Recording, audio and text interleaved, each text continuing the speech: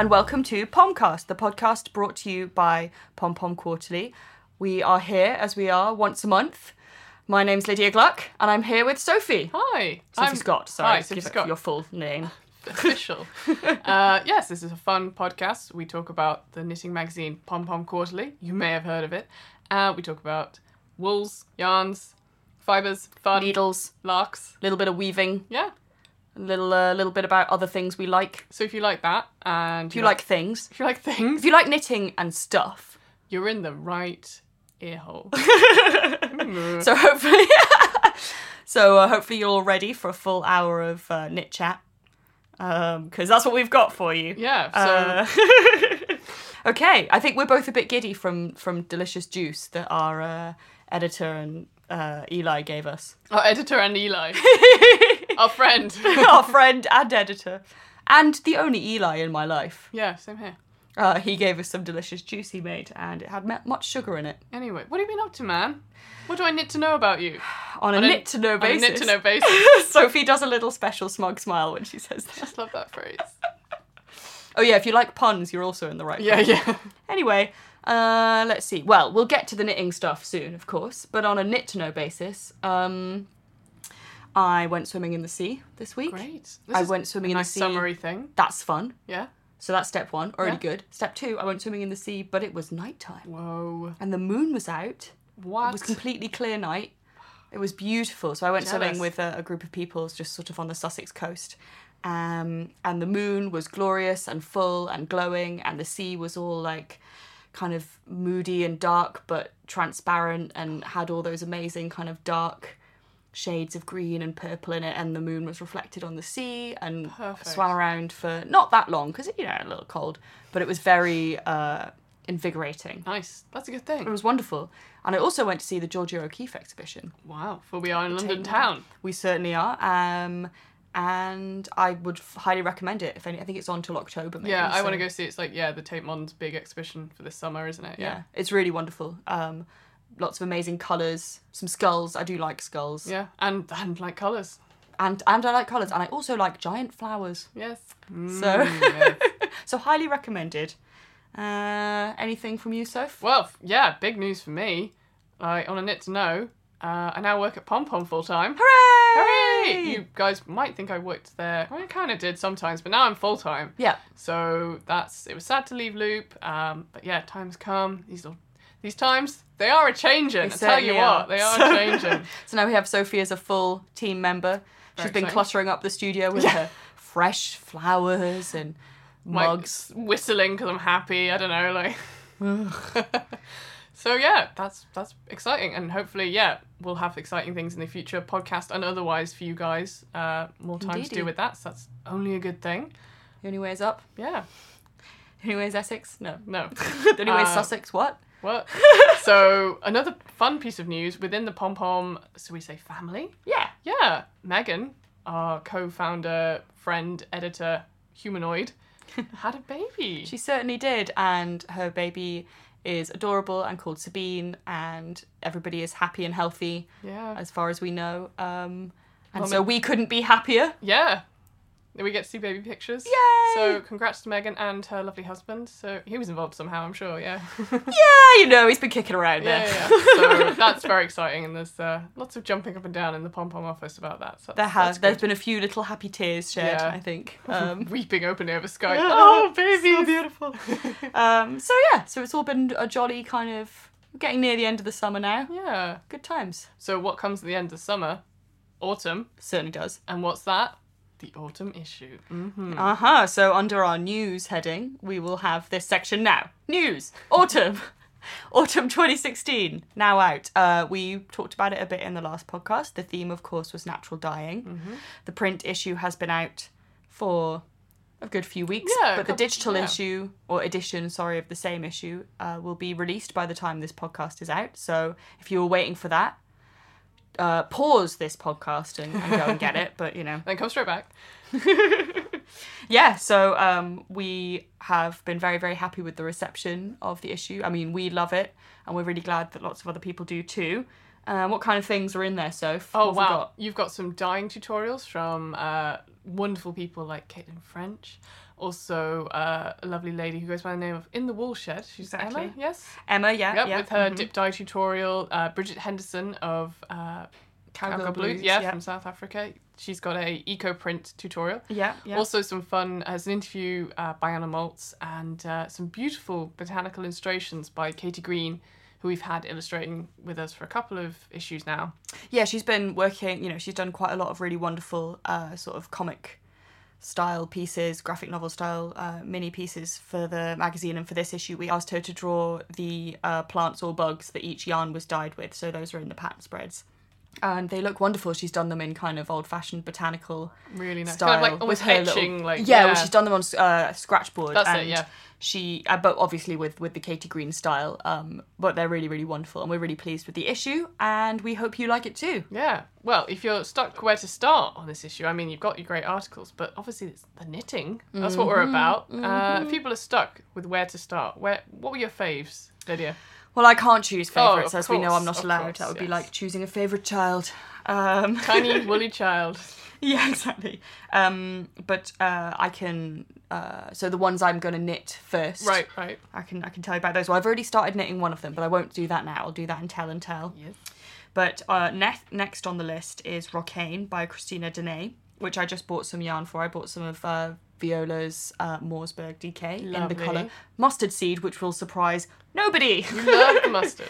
This is the kind of Gansey inspired jumper that's yellow in the magazine and has really a kind of Gansey kind of triangles. Those knits and pearls, nestling up, making that texture. Exactly. That's what we're about. Textury triangles.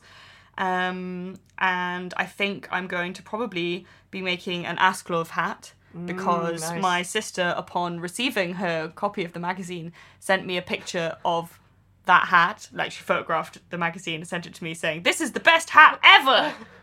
Subtle much? Subtle with a B is the phrase I'd use. What's the B in subtle? That's She it. certainly does. So I think I'm probably going to have to bump that up there. Nice. And I was talking to Jemima, who is long-time collaborator with the magazine, tag editor of ours. And I remembered her saying that she wanted to make that hat and that she'd taken her inspiration for the colour combination from some vintage fabric she had. Oh, nice. That's a good place to start.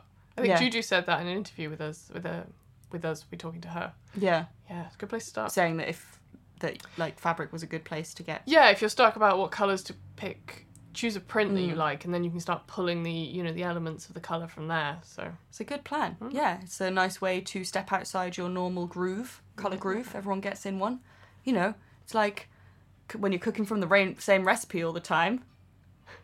Get a new cookbook. Try some fun new stuff. Sumac? What the hell's that? I don't know. I'm going to use it in a recipe soon. Yay! and then knit with Thanks, it. Ottolenghi. Yes, and then I will knit with it. Anyway, how about you? What are your faves, or what are you going to make? I'm really excited about Thessaly, which is by Hanna Masashevska. Oh, beautiful name. And a beautiful cardigan. I don't know if I pronounced that right. That's all right, I I'll tried. just let you take that one really subtly, yeah. It's sort of a lilac cardi. It's got mock cables just peeping over the shoulders, and it doesn't button up. So the fronts are kind of flat and open. Yeah. And that allows you to have all these like trailing cables down the front. Reverse stocking stitch, which is not usually a fan of, but I like it on this. It's lovely. So- And it is nice because it's open, it does look really lovely over a kind of nice dress. Yeah, so it's nice. a good kind of transition to autumn. That's what I'm thinking. Beautiful. That's what I'm thinking. Cool. But maybe we should talk about Tell and Tell. Like, Because we're both making things from this issue, so we might as well just get there. I've just finished one, actually. I've been doing the Turion mitts, which are by Linda Dubeck. And they have the little cable at the back of the hand. Yeah. And little bobbles. Little bobbles. The bigger the bobble, the better. Indeed. There we go. And, so quick and fun. Did them a nice little chunky Aran, which is Similar Grosso by a company called BC Garn in an amazing pop pink. It is quite a colour. Electric. It's beautiful. And I'm already planning, like, how many more I can knit in time for Christmas for gifts. So. Yeah, I was going to say, I think they'll be a really great hit for that. I mean, they're amazing Yes. and really quick, kind of, they're lovely with the simple reverse stocking stitch again, and the little detail there. Bobbles. Beautiful, just Nice. the lovely bobbles. Yeah, I'm already planning to make some of those. Got some yarn set aside right there. And tell me what you're knitting.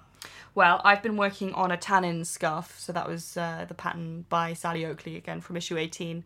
And in the original sample is in a kind of really beautiful pale, kind of neutral. But I'm making my scarf in an insanely bright sort of neon-y purple. The colour is called New Nail Polish. So I'm already there because I love nail varnish. I'm all about that stuff. And it's like an 80s electric neon purple. It's really amazing. So good. And the yarn is Rainbow Heirloom yarn. So that's Emily Wessel, who is one half of Tin Can Knits. It's her yarn. And I got this yarn. So I've got 2 skeins of DK. So this scarf is it's a good one for a small amount of yarn going a long way. Yeah. Because of the stitch pattern is very open. It's kind of crisscross.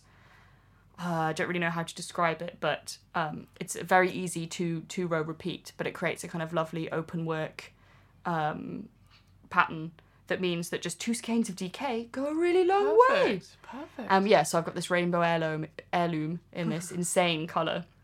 And I'm like 2/3 of the way through, I think. Nice. I've been ticking That's along. going well. And because it's just the 2-row repeat, it's really easy to memorise. And it's quite a nice little pattern to be clicking away on in the background. And it has got fringing. Love that. So that's pretty exciting. Super exciting. And I'm considering doing the fringe in an exciting colour. Yes, like Bright contrast. pink. Oh, yes. Love it. But I might not. We'll see. We shall see. Yeah, so that's that. And I did also just start an Altair shawl, which is from the summer issue. Joanne's Grace of Not So Granny designed that. And the original sample is in Viola Merino lace. Nice. And I was going through my stash, got a skein of Viola Merino lace that I How bought lucky is like that? 4 years ago. And I think I didn't, you don't forget about something like that, but I'd sort of forgotten that I had the exact right yarn for this pattern. Nice. 4 years. I think so, yeah. I've stash had it bust. a long time. Oh, that's some stash busting. Who are you going to call? Stash busters. It's a new segment for us. Write that down. That's how it happens. That's the magic. Yeah, so I got started on my train journey back from my Nice. lovely seaside swimming visit. I got started on that. Hadn't done crochet for quite some time, so it was nice to get a little, mix it up a bit. Nice. Yeah, we love both. We love the do, crochet. We do. We love the knitting.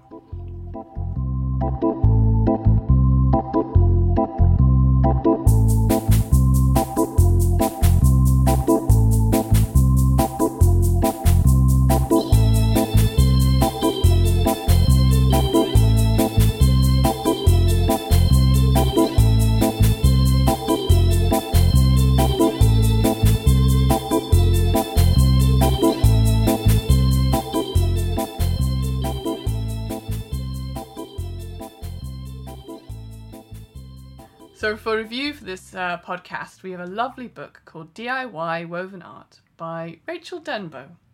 Woven, eh? Woven. That's not knitting, you said. But we think this book is quite a treat, so we're excited to talk about it. Certainly are. Well, because we had our weaving tutorial in the summer issue, which I think I talked about how excited I was about how cool weaving is. And that excitement has not been crushed at all. Nope.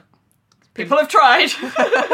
So Rachel Denbo is a self-taught weaver. Really cute that she fell in love with it when she was a little 4th grader, and she got to make a little pot holder. She's like, this is magic. I can make things out of fibery things. So this book is her enthusiasm of teaching other people to do it, to make practical and beautiful things. Yeah, so it's mostly there's a lot of wall hangings, but like you say, a lot of practical things. There's a clutch. There's a clutch and a table runner and some cushions. But mostly it's kind of one of the nice things I think about this is I was surprised at how fresh and contemporary it was. I wasn't sure what to expect with weaving, but I really enjoyed it.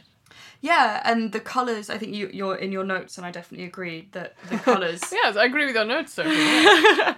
The colours that are used, are really feel very modern. There's a lot of mustard and mint and really cool kind sorbet, yummy colours. Yeah, and a lot of cool tassels. Yeah. And really beautiful, the way the wall hangings are displayed like on copper pipe. It's very pretty, and it did make me think, if I would hang a picture on my wall. I know it's a thing that people do, hang weaving on their wall, but it had never occurred to me to make that. Yeah.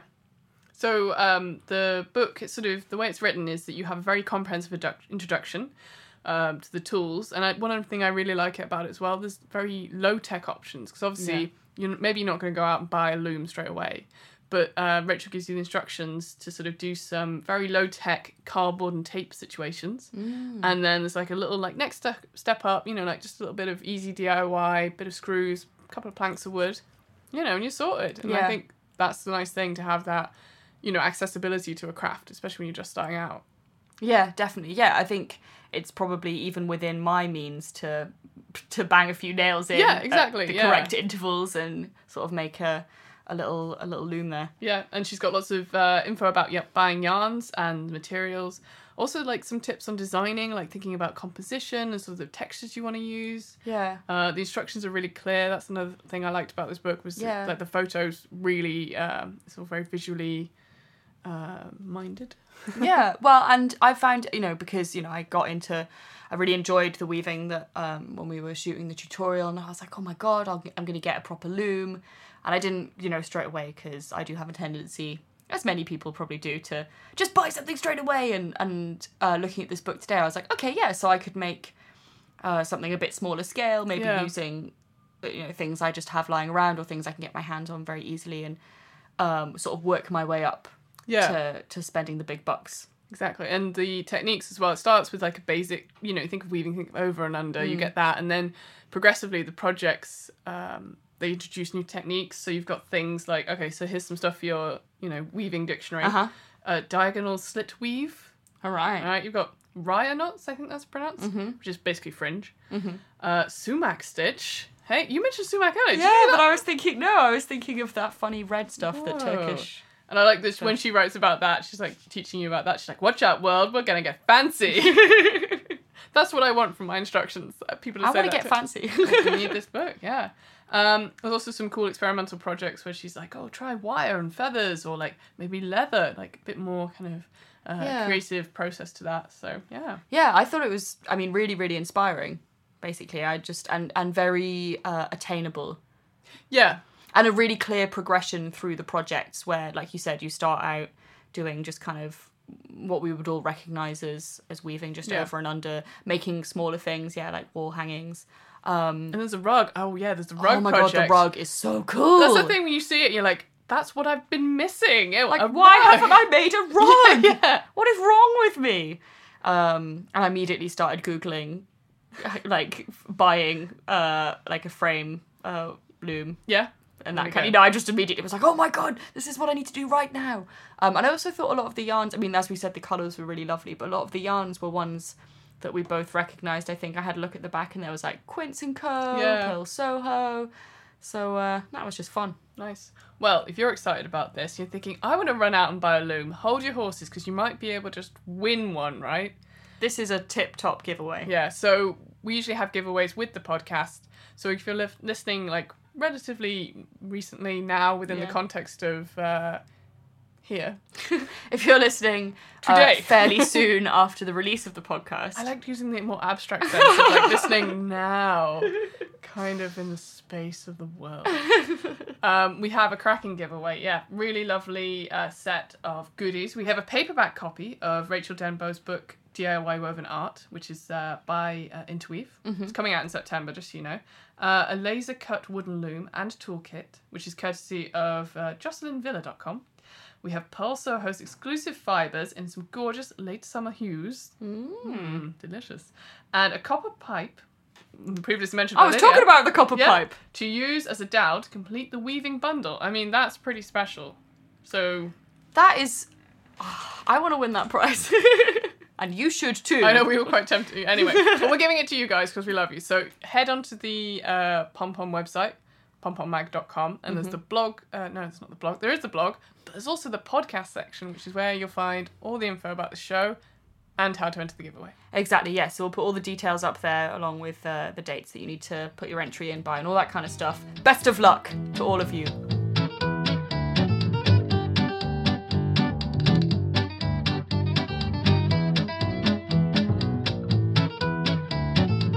So for this podcast, I'm joined by Tom of Holland, which is your sort of maybe your not your pen name, your needle name. My needle name, yeah. Tom Van Dynen. Van Dynen. Dynen, sorry.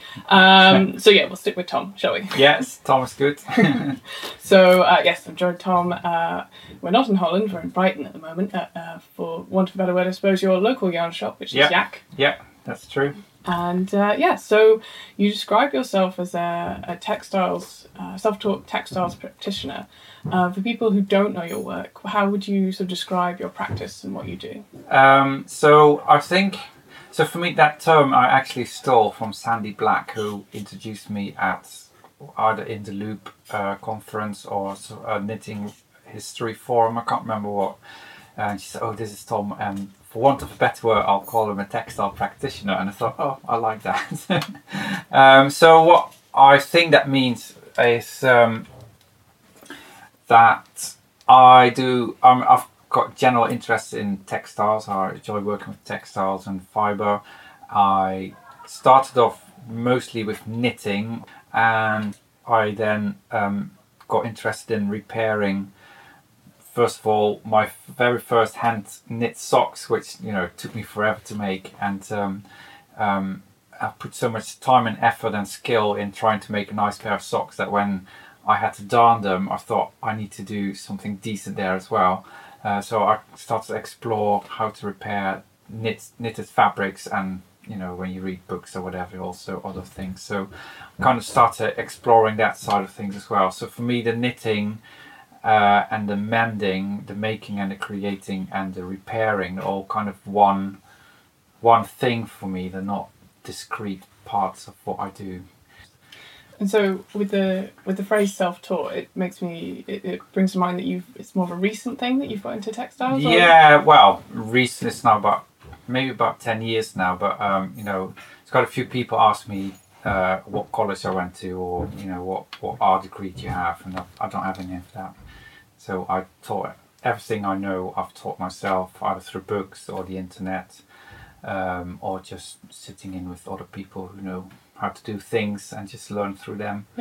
Yeah. And what was there, like a catalyst moment? You're like, no, I need to start doing this, or what happened? Well, so the repairing side of things actually kind of bubbled along ever since I was a teenager, where I've always been quite conscious about buying clothes with the aim of being able to wear them for more than one season. That's always been important to me. And then another thing that leads into this is I really liked fashion, particularly when I was a bit younger. I spent a lot of money on fashion, and also my mum is a really good knitter. So when one time I saw a very, very expensive hand knit scarf in a boutique, so it's, oh geez, even I find that too expensive for a scarf. And then I thought, hang on, I kind of remember how to knit. I'm sure I can learn it again if I buy one of those How to Learn to Knit in 10 Easy Steps books. So that's what I did. I bought some yarn and needles, and I made a scarf completely different from what I saw in the shop. Different colour, different stitch, different everything. But I really enjoyed it, and I think after that I tried to make a little tank top thing from a pattern, and I just didn't enjoy knitting from a pattern. And somebody told me about Ravelry, so I found out about Elizabeth Zimmerman, and after that I just realised that really opened my my mind about knitting, and you can do what you want rather than slavishly follow a pattern. So that's where it started really for me. That's like the epic moment is the scarf I couldn't afford. It's very familiar, a lot of people saying it, and then I discovered Ravelry, and everyone's yeah. So you're saying self-taught, you did a lot of your research through books and the internet, and I was looking at your projects, you document them a lot on your blog, which is very interesting, and there's a lot of historical research and traditional techniques that you like using. I was wondering if you tell us sort of your process for that research, and sort of what techniques and traditions do you get drawn to most? I've always been a book person. Like, I love books, and so I have a lot of books on textiles in general and knitting in particular. And I've always been drawn to the technical side of things. So I like to know how you do something to get the best results. And when I go through my books, I've got a lot of really old needlecraft books, and they're, particularly when it comes to sewing, hand sewing and repairing, the old books go into a lot of detail, like if this is the damage, that's how you should repair it, because that's the best or the strongest, or whatever the situation is, or the least intrusive. So if you want to fix a bit of lace, then you do something completely different than if you want to fix some tea towels, because tea towels need to be washed frequently, so the repair needs to be really strong.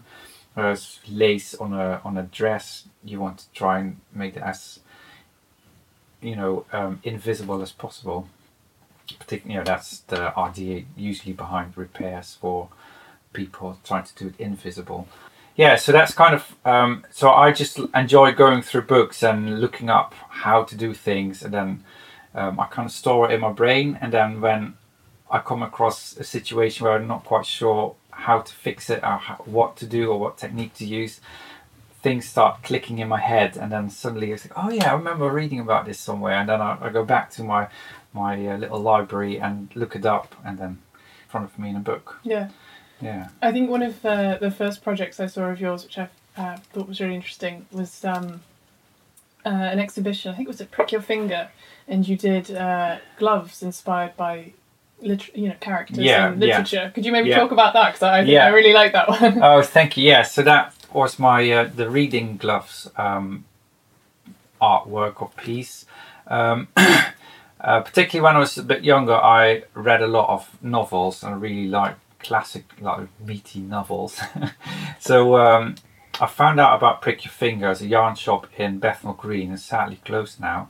And I just walked in, and I don't know exactly how I came to this idea of the gloves, but I was talking to Rachel and Louise that ran the shop, and it's like, I've got this idea about, I'd like to try and portray characters by knitting gloves that represent the characters. And I said, oh my god, that sounds amazing, that you should really do that. And I thought they were just being nice, but next time I came back, I said, so Tom, when do you want to do the gloves? And we can show them in our shop. I was like, oh, they were actually serious about it. Because I was kind of thinking about, because I just enjoy knitting, like when can you make something that isn't of immediate use. That's how I was thinking about. I was thinking very practically about knitting at the time.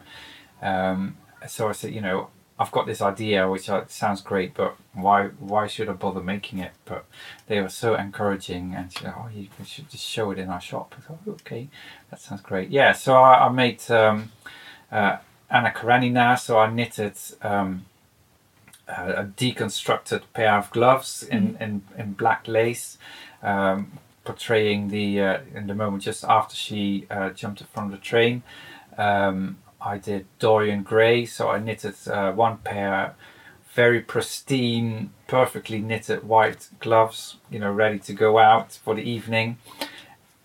And I knitted another pair where I made a lot of mistakes, and I made them dirty, and I took a photograph of them to nice. Show the portrait. Right, I really like that, And then the last one was Lady Chatterley's lover, so I knitted Lady Chatterley in a very demure, undyed Wensleydale, which looked quite shiny, and the cuff looked a bit like a corset, and I knitted in a little wedding ring.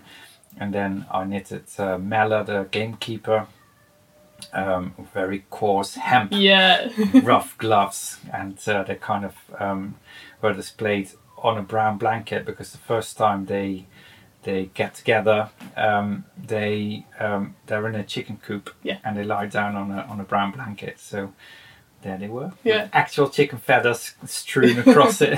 I wish I could have seen it, because when I read about it, I think what a fun little project it would have been, with all the details that you. That's what I really enjoyed thinking about. Like, how can I make it that person that I read about in the book? Nice. So a little bit more about knitting. So some of the more practical knitting things you've done, I suppose, rather than I don't know, exhibition stuff. Which is, so you've recently contributed to Kate Davies' Book of Haps, and you have a couple of your own sort of self-published patterns. And like I said, again, your projects on your blog. There's most of your stuff. I notice it's a very technical consideration of the construction. I think you talked a little bit about that, but maybe you could tell us more about how you approach designing and sort of the elements you think of when you're doing that. I don't think it's a very conscious thing per se, but yeah, like I said before, I really enjoy trying to use the right technique in the right situation. Yeah, so when I come across something that an idea I have, I might think about the different techniques I could use and why I would try something or use a particular technique, and I might do a bit of swatching to make sure that it actually works the way it's in my head, because it's not it doesn't always come out the way you think it might do. There is a lot of technical consideration.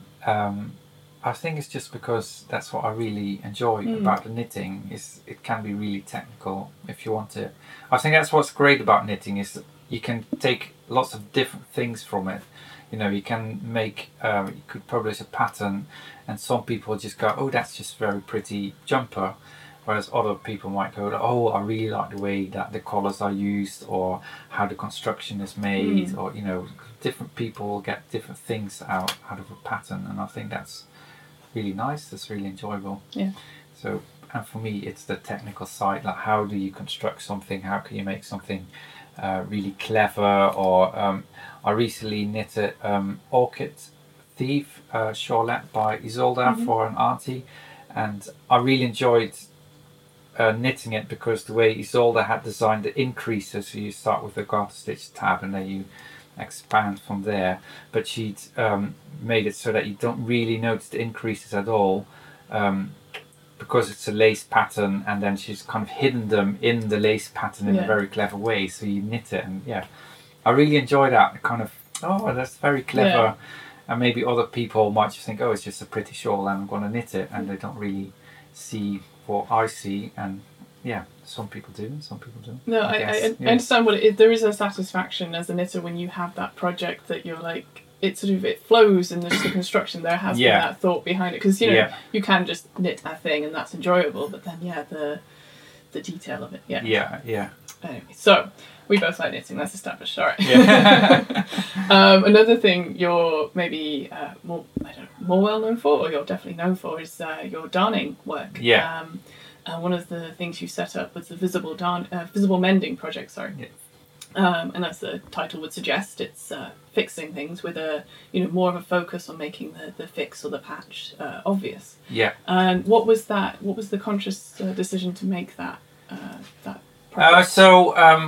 Like I hinted at previously, I've always done a bit of repairing and fixing of clothes, and because I didn't really know what I was doing, that it always ended up being visible.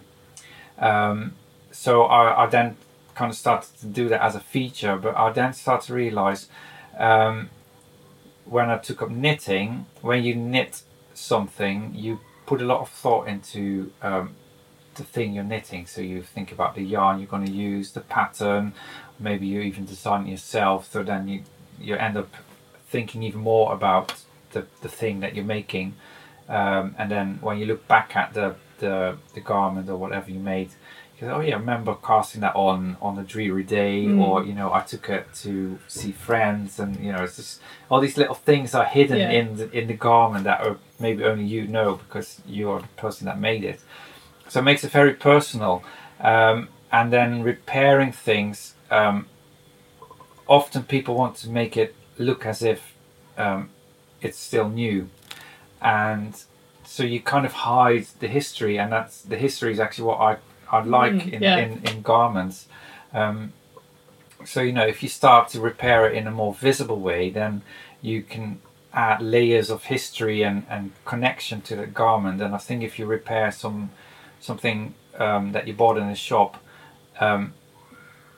initially maybe you don't have that same kind of connection with that thing than if you would have if you'd made it yourself. But you know, it might be a very comfortable sweater or something you bought for a special occasion. So when that this gets damaged, you might want to repair it, and by making it more of a visible repair, you can then start to see the history, and I think that, and you can start thinking about, because you're going to make it visible. You need to think about what materials am I going to use, what techniques. So you start putting something of yourself back into it, and then for me that is a way of trying to extend the wear of a garment by making it a more personal thing. So because I've always been conscious about waste and sustainability, to more or less degree throughout my life, and so I think highlighting the story kind of deepens the connection that you might have, and also people might ask me about, what is that on your shirt, or that looks really nice, why is it there? And then you can kind of explain, well, for me it's important to wear my clothes for a long time, so I need to repair it, and kind of in a subtle way bring that message to people as well.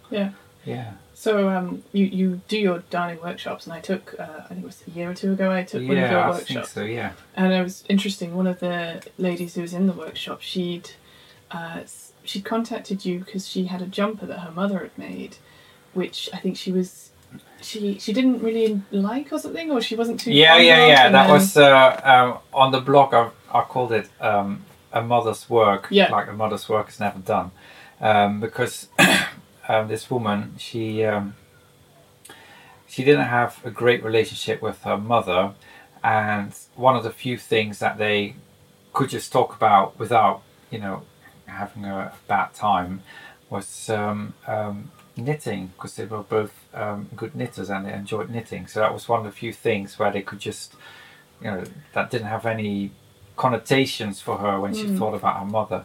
So and she didn't have her mother died quite a few years ago now, so she had only one jumper left, because other things were moth eaten or given away or what have you,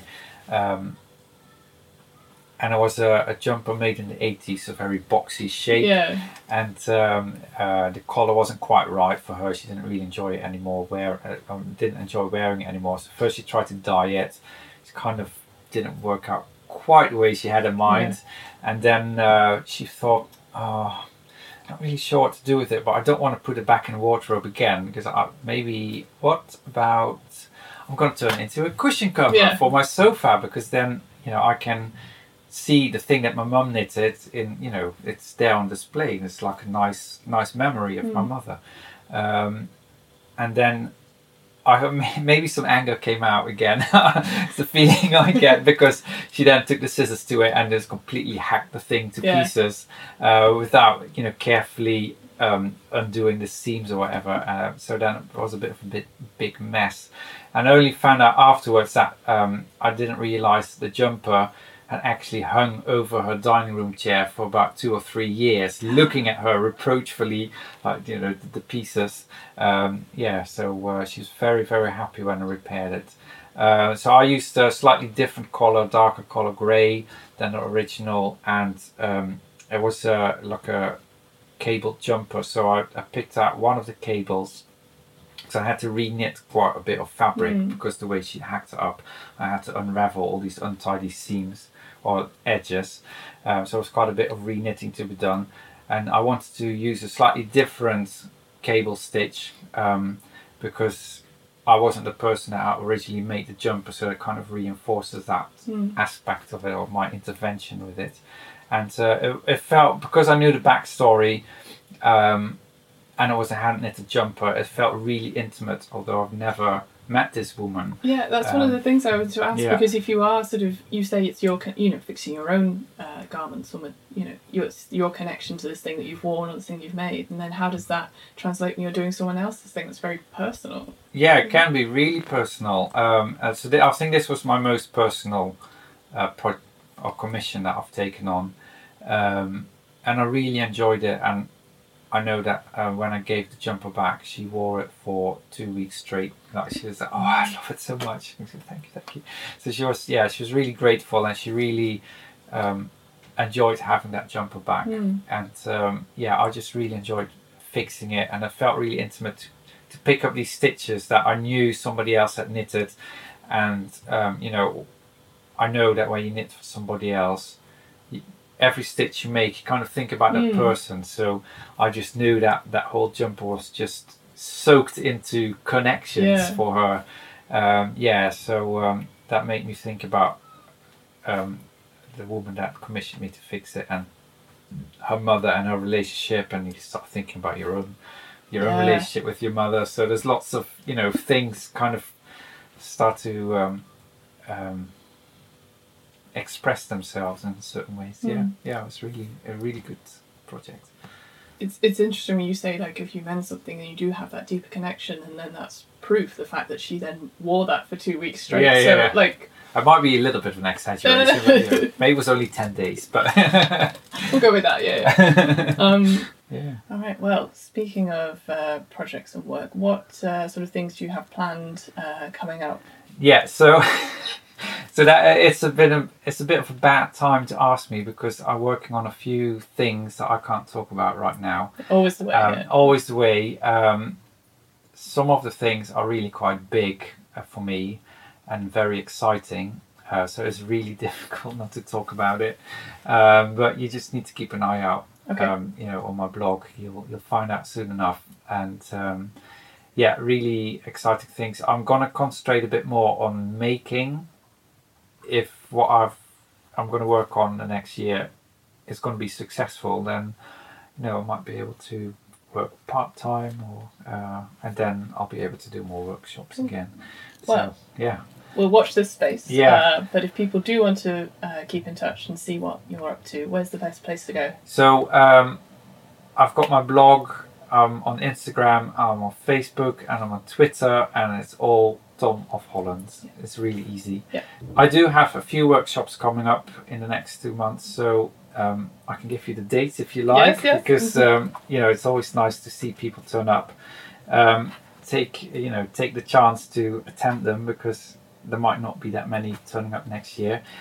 So in September, I'm actually doing 2 lots of workshops. I'm going to Rotterdam, to Jawohl. So that's September 10th and 11th. So I'll be running 3 workshops in total. And on the 17th of September, I'm doing a really exciting workshop. Well, the workshop is my regular darning masterclass, but it's going to be at the Keep, which is the Mass Observation Archives at Sussex University. And I've done some research there about repairing and yarn in their women's magazines and actual contents of the Mass Observation Archives. And in the Second World War, there was a campaign, the Make Do and Mend campaign, and part of that campaign was that the government asked people to set up their own repair and darning workshops. And I've seen the adverts in the women's magazines, like Women's Journal, and then in the Mass Observation Archives, actually notebooks from a woman who'd been to one of the workshops with little swatches that she used paper clips or whatever to put them in a little notebook. So it's really, very special thing. So that's going to be on display, and somebody from the archives will be talking about the things. So that's the 17th of September here in Brighton. And then October 22nd, I'm doing a talk at Essex Handicrafts Association. And last but not least, one of my favourite workshops I do once in a while is at Hope and Elvis, which is in Nottingham. And Louise Presley, that runs Hope and Elvis, very special lady. She's very creative, and she has a lovely workshop. And people that go there know how Louise is very much of informal approach to things. So if you go on a workshop there about darning, but you end up making a handbag, the way I run the workshop there, it's difficult to envision it doing it that same way somewhere else, just because it's such a unique space. Yeah, so that's wonderful. Yeah. Well, everyone can check out those dates on your website. Yeah. And hopefully you'll you'll see Tom at one of those soon, maybe. Yeah. That'd be nice. I guess all to say thank you so much for meeting with me in such a good Yeah, chat. Thank you, Tom. Oh, you're very welcome. It was really nice. Thank you for having me.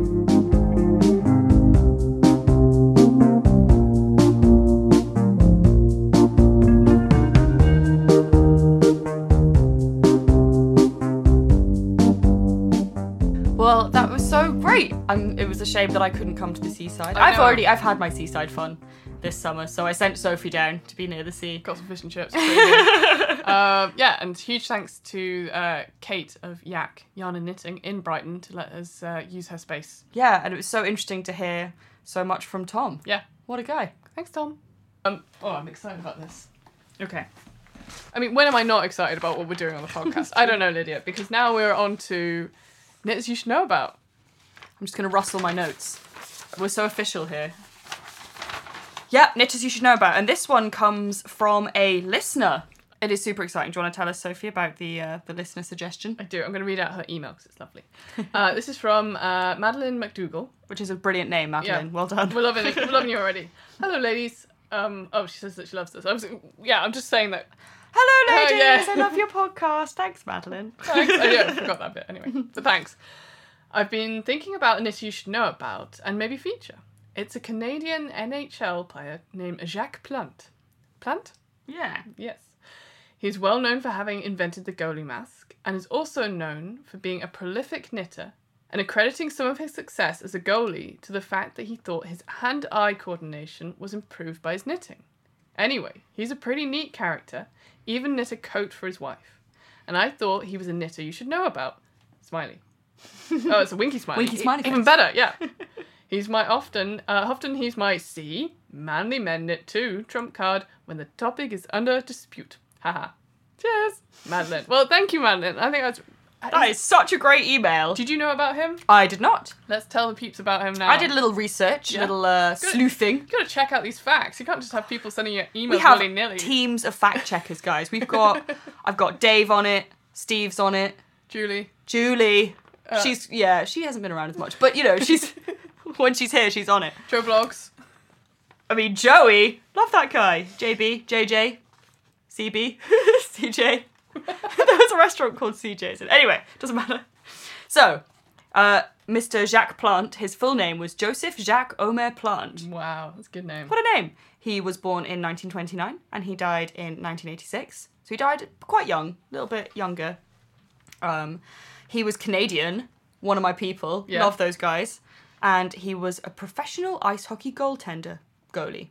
Yeah. Ice hockey. A goaltender makes it sound like if you're born in the 20s, you're definitely going to be a goaltender. That's true. When you that's grow true. up. So this is from Wikipedia, just going to get that out there. During a career lasting from 1947 to 1975, he was considered to be one of the most important innovators in hockey.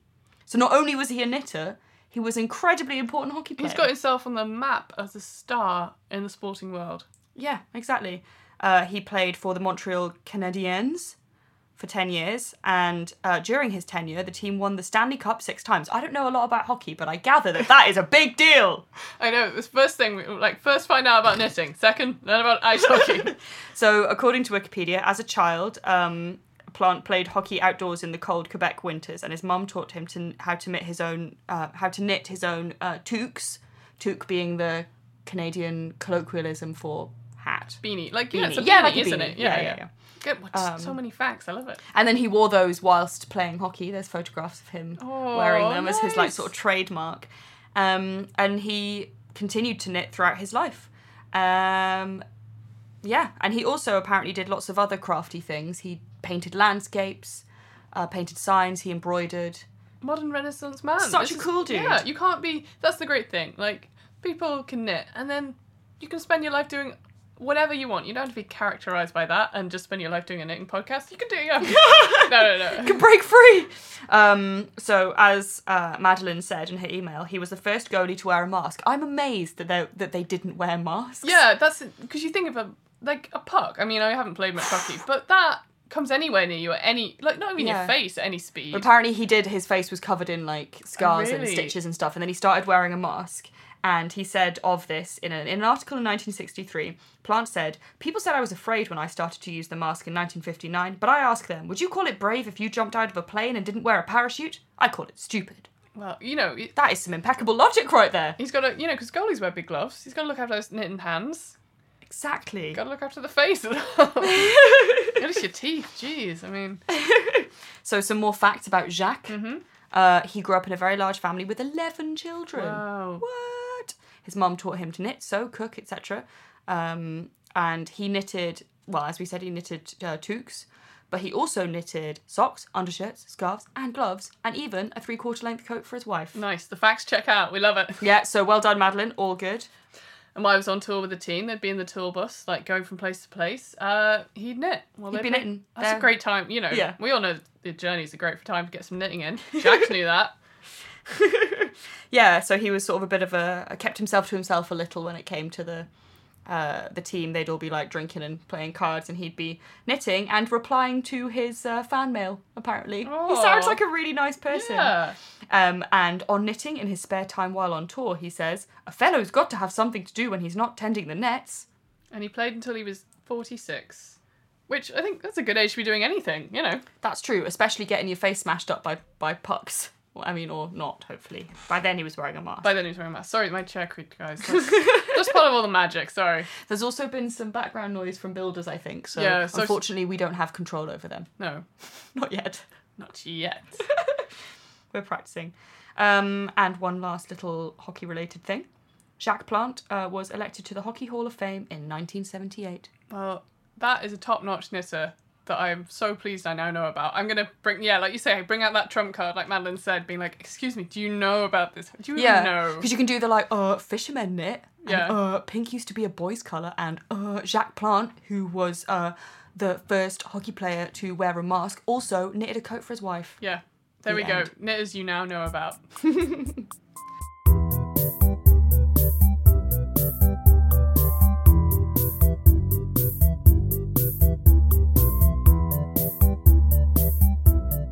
So while we're doing Knitters You Should Know About, we've also been asking for your questions for Juju.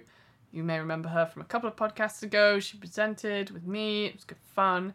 And now we're having her as some sort of knitting/craft agony aunt. Mm-hmm. But much like in the old school magazines where you'd write in your question and then wait for it to be published maybe a month later. Yeah. There's kind of that fun delay on it. But we really do want your questions. We've got loads. We've got a couple, which is going to be really good fun.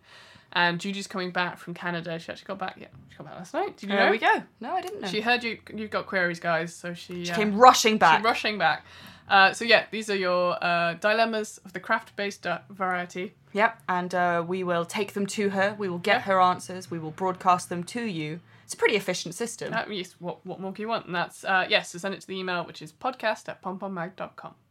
And now to our final segment, Top 3. Top 3. Oh, such joy that we get from discussing what's the tippity top thing of all these top things. Yes, we like to, in case this is the first time you're listening to this is the section in which we like to rank random items. So it could be foodstuffs. For example, we've done top 3 sandwich fillings, Yeah. I think, in the Biscuits. past. Top 3 biscuits. We've also done more...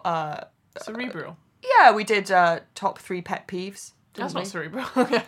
Oh, that's I meant true, like, yeah. I mean like books and things. Oh, cultural. Cultural. The culture. Yeah, we don't ever do anything actually cerebral, do we? Top 3 physics equations.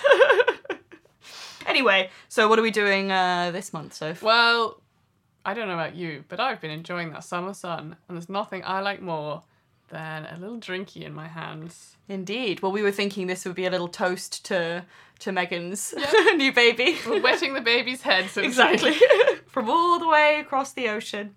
So, yes, do they have to be alcoholic? Mine are. Okay, so there we go. I don't want you to make me look like a boozer. No, mine have variables, so I can Okay. go. So it's top 3 summery beverages. Yes. But mine are all alcoholic. Very well. Well, As maybe it happens. maybe you could start with yours, and then when we're feeling a little bit like sozzled, we can move on to my slightly refreshing ones. Okay, yeah. So we're starting out early after, say it's sunny. Yeah. It's Sunday. It's past Sunday. midday. You're drinking on a Sunday. What? It's past midday, Sophie. Sun's over the yardstick somewhere. Exactly. And you think, you know what would be nice? A little sit down in the sunshine, little tipple. Nice. What are you going to go for? Well, anybody who's met me before will be not surprised to find out that at number 3 I have gin and tonic. Very But nice. for it to be more summery, you can replace the tonic with a delicious rose lemonade, a very specific one. Then it's Ooh. pink. That sounds really It's nice. really, really yummy. Or actually fizzy grapefruit. So Also basically pink. I'm just saying gin with something fizzy, which doesn't really count, does it? Gin plus another liquid. Maybe I'd go for the grapefruit, actually. Okay. Gin and grapefruit. That's good. You know what's also good? Tequila and grapefruit. I think it's tequila and gin. I was like, this took a turn very sharply already. Oh dear. Yes. Maybe a little slice of cucumber if it's a regular gin and Oh, tonic. I do like a bit of cucumber and Bit of gin. cucumber Yeah. in there. Nice. Okay, at number 2, I have shandy. Shandy, yes. Oh boy, do I love shandy. So shandy is lager with lemonade. Yes. Because I remember starting life as a waitress and someone asked for a shandy and I just went to the bar because I didn't drink at all.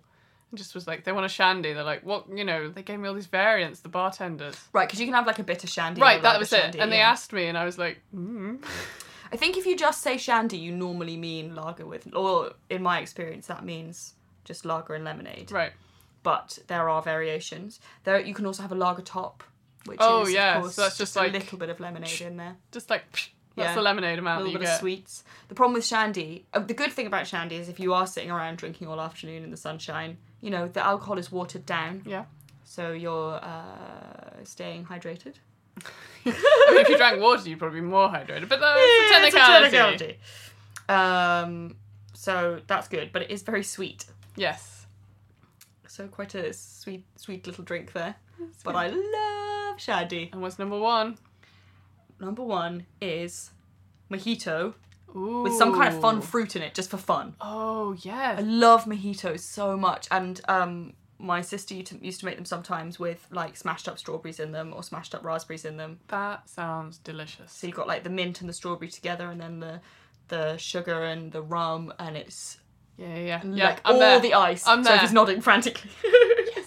And I know the mojitos don't traditionally come with little cocktail umbrellas, but I mean, I'm sorry, I think most drinks should come with cocktail umbrellas because that's great. That's what makes it a Scotch on the rocks, the umbrella, right? Yeah, and you've got to have the little umbrella to help keep your drink cool. And then you put it in your hair. You're like, I had a drink. Check it out. Hey! That's Nice. the sort of like 5 p.m. Uh-oh, it's time to go home. I've been drinking in the sunshine all afternoon. There's an umbrella in my hair. The end. Well, good. Now, well, I want to choose. You're going to show me up with your alcohol-free beverages. I want to choose all of yours now. So I think I'm number 3. Because I had it last night. It's fresh on my mind and on my palate. And I basically chose it because it sounded the most ridiculous drink at the bar. Because saying it, I kind of cringed a little bit while I said it. So it was a frosé. But I made a big show of being like, can I have the frosé? Did they enjoy that? And then I said, what is it? I like it. What is it? It's like slushy rosé wine with raspberry cordial. That's amazing. It was very delicious. Oh my god. You know what? Why was none of that slush? I love slushy drinks. Yeah. Like, I've been known to drink a vodka slush puppy. Very recently. Oh, okay. Anyway, that's not really a summary. But frosé. So you would Frosé. recommend the frosé experience? Yeah, but then when they came, they're like, who ordered the frosé? And I was like, me. I liked the name. It made me laugh. So that was good. Number 2, ginger beer in its 2 states as an alcoholic fun beverage. I always feel like for summer, it's like fiery tastiness. Do you love ginger beer? And then, trotting around London town, you get the cans of ginger beer. It's like Jamaican ginger Good. beer. Yeah. I went through a phase of drinking a lot of them, and I think I was actually slightly addicted because they're very sugary, and then I sort of realised how much sugar there was. But that's a fun thing. It makes me feel summery. Walking around London with a little can of ginger beer. Yeah. Non-alcoholic, because, you know, Delicious. I've got trains to catch. Delicious. So what have you got for number 1? Number 1 is kind of a creation of my own, which I've borrowed from working in various places. So you have mint. Mm-hmm. I'm growing some mint, which makes it even better. The mint leaves are quite small. It's like picking tiny little leaves. They're fun size, like when you get the mini Mars Fun bars. size. That's what I'm growing. Fun-size mint. And then you have that, and then lots of ice, and then elderflower cordial. I love elderflower. And then sparkling water. That's if you're having your daytime. That's just refreshing. But for fun times, put gin in it. That should just be a bumper sticker. For fun times, add gin. And there you go. I'm pretty happy for the rest of the summer. Though, I mean, I think that's possibly the closest we've been in food terms in a while. That was pretty similar. It was actually. We should go for a drink sometime. Oh, actually, go. Share a picture. What are you doing now? Picture of gin and tonic. Neither of us said Pimm's. Oh, We're not right. British Well, enough. I don't know about Pimm's. How do you feel about Pimm's? I like it, but I think sometimes I've indulged in it a little too much, and then. Is it something you associate with being a little tiddly when you're a bit too young? When I say young, like maybe like 17. Yeah, but like yeah, so not crazily young, but when you still hadn't quite worked out how drinking works and maybe you did it a bit wrong. Yeah. That's what I associate Malibu with. I can't drink Malibu because it reminds me of being about 17 and drinking too much Malibu. Or vodka cranberry. Right, yes. Yeah. Yes. Anyway, this is a topic for Some other time. some other time. Drinks to drink when you're in your late teens. Well, we hope that wherever you are, whatever you're drinking, whatever you're knitting, you're having a lovely time. And you're feeling summery, but ready for autumn. But remember, you're ready for autumn. And yeah, we'll see you next episode on the podcast. We certainly will. Until then, Thanks for listening. bye!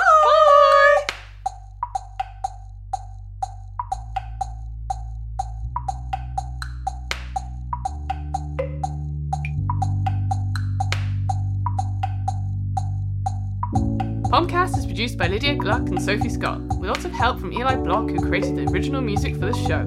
For more Eli-related music, go to goodgirlandthebadtimes.com. Thanks, as always, to Megan, co-creator and editor of Pom Pom Quarterly, and to Amy, who is much like a cable cast on, a firm support and foundation we all rely on.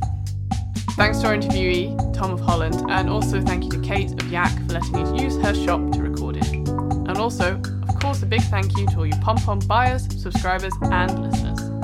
If you enjoyed this podcast, please subscribe, and why not leave a review? Why not? Send any feedback or ideas to podcast@pompommag.com.